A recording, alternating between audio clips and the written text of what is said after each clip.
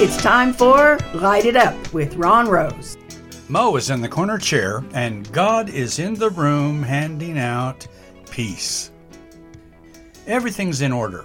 Shopping done, Christmas playlist chosen, movies lined up, the tank filled with gas for a quick trip to Abilene. Of course, I always have time for another story. This one's courtesy of James.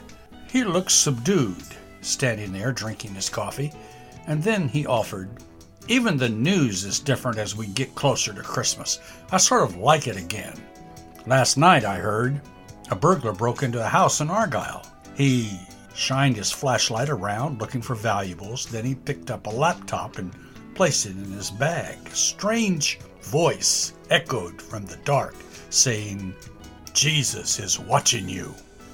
He nearly jumped out of his skin, clicked his flashlight out and froze. Silence.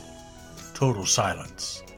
After promising himself this would be his last heist, he clicked his light back on and continued. Just as he was unplugging the charger and the iPad and iPhones connected to it, that same voice declared, 'Jesus is watching you.' He shined his light around frantically. Finally, in the corner of the room, he saw a parrot. 'Did you say that?' he asked. 'Yes,' the parrot confessed, then squawked, 'I'm just trying to warn you.' The burglar relaxed. 'Warn me, huh? Who the heck are you?' 'Moses,' replied the bird. 'Moses?' the burglar laughed. 'What kind of people would name a parrot Moses?'